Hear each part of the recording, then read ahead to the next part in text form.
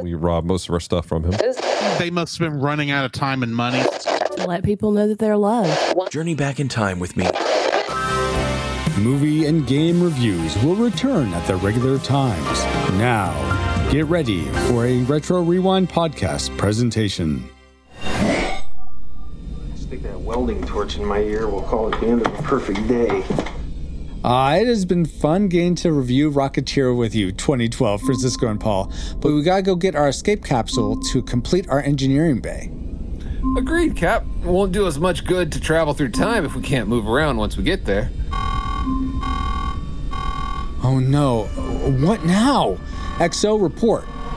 We have incoming, Captain. It's Mecha Jared. Oh, what exquisite fortune. I only expected to find an escape pod, not my fine fellows Patrick and the captain himself. Thank you for bringing me the TR-3. It will make for us the perfect start. Quick, Paul, set our TMF to the last saying Officer Berg had. It's no use. They've adapted. Mecha Jared seems to be randomly resetting their TMF every millisecond.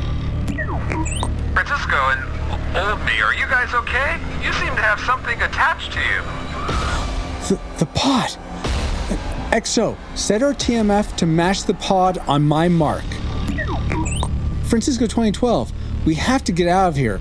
Can't tell you more or it might disrupt the movie's space-time continuum. But prep to jump back to 20XX the second you see us jump away. 20XX? Oh, like Back to the Future? Hey, when do we cover that? No time. Prepare to jump. XO? Matching pod's temporal moving frequency in 4, 3, 2, 1, mark.